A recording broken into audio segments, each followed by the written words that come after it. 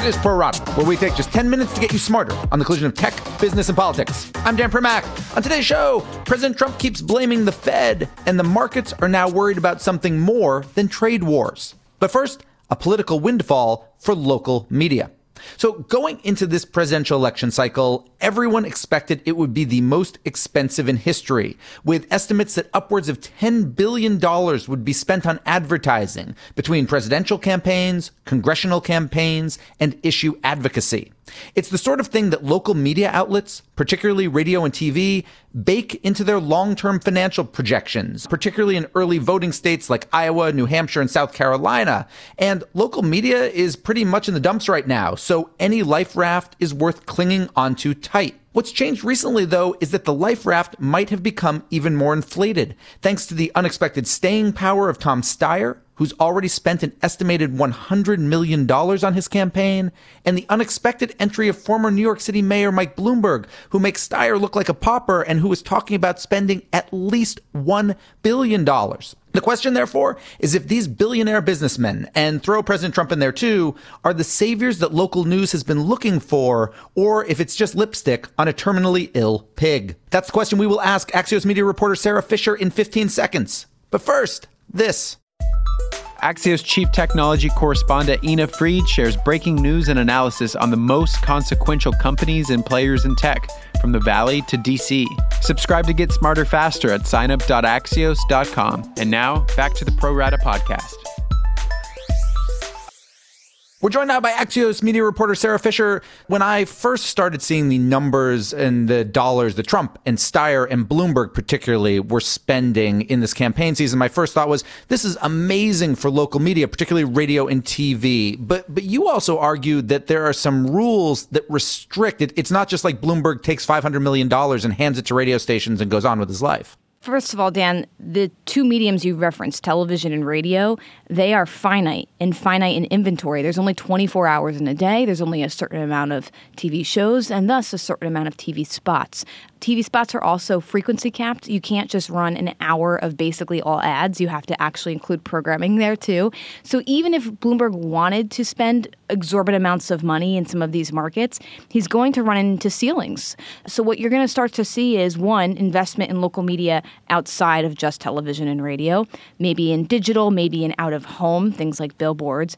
But two, yes, you can expect some of these units to lift the rates, but they can only do it to a certain extent. Most political advertising rules that extend to broadcast and local cable make sure that the political candidates themselves, not super PACs, have to be offered what's called the lowest unit rate. So they can't upcharge Bloomberg by, exorbitant amounts. In other words, if they raise the rates for Bloomberg, they're also raising the rates in the local hardware store at the same time. Yeah, exactly. And quite frankly, for other local candidates. So there has been one pushback here, which is that even if you have to offer Bloomberg what is called the lowest unit rate, it's the lowest unit commercial rate. So it's the rate that you would offer, like you just said, a local hardware store or something. Now, they could lift the lowest commercial rate, and so making it a little bit more expensive for other people in the market, including commercial actors, whether that's an automobile advertiser, et cetera, but also other political advertisers. The pushback that the Bloomberg campaign would argue, though, however, Dan, is, look, we're messaging around issues down ballot that also help you out.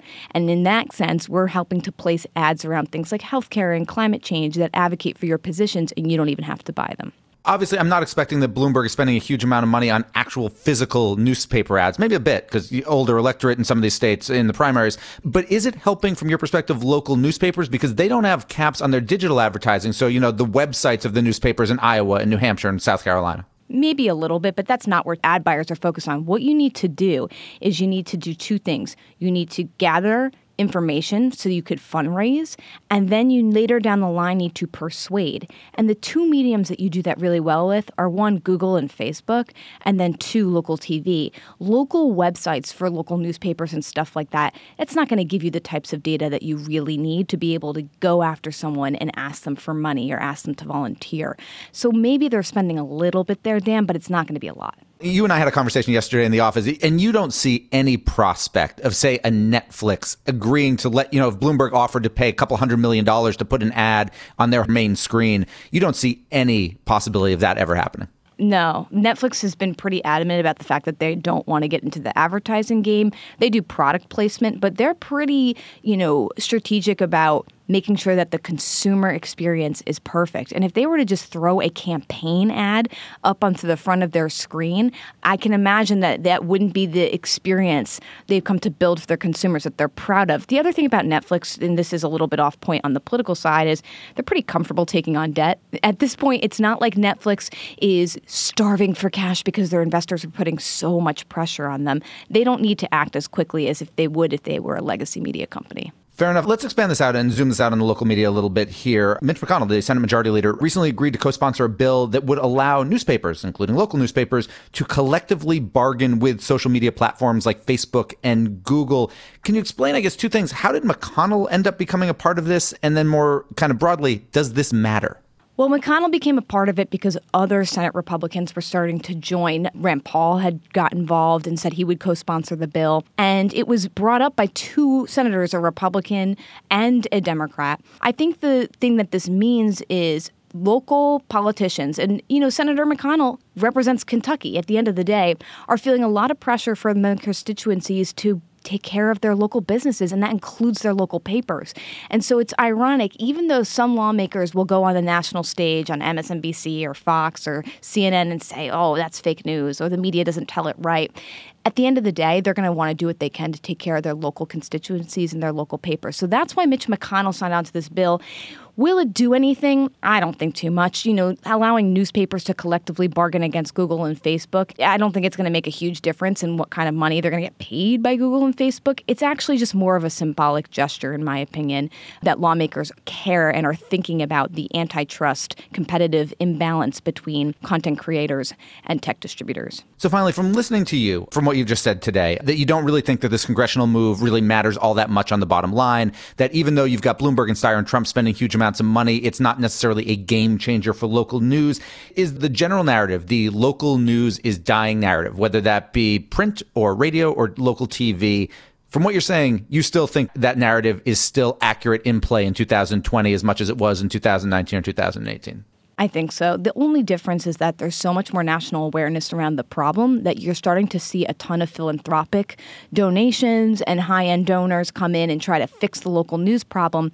This is my take. Local news is a societal benefit, and it's a societal problem right now. And having a lot of ad hoc dollars and situations come in to try to, or solutions come in to try to fix it, is going to maybe piecemeal together some local jurisdictions. Okay, Google's backing a new newsroom in Youngstown, Ohio, but it's not going to solve the entire issue. If we want to solve the entire issue, we're probably going to need some more regulatory overhauls. And we've seen a few of them. I mean, we've lifted the broadcast and newspaper ownership caps. The FCC did that last year, so maybe that can help.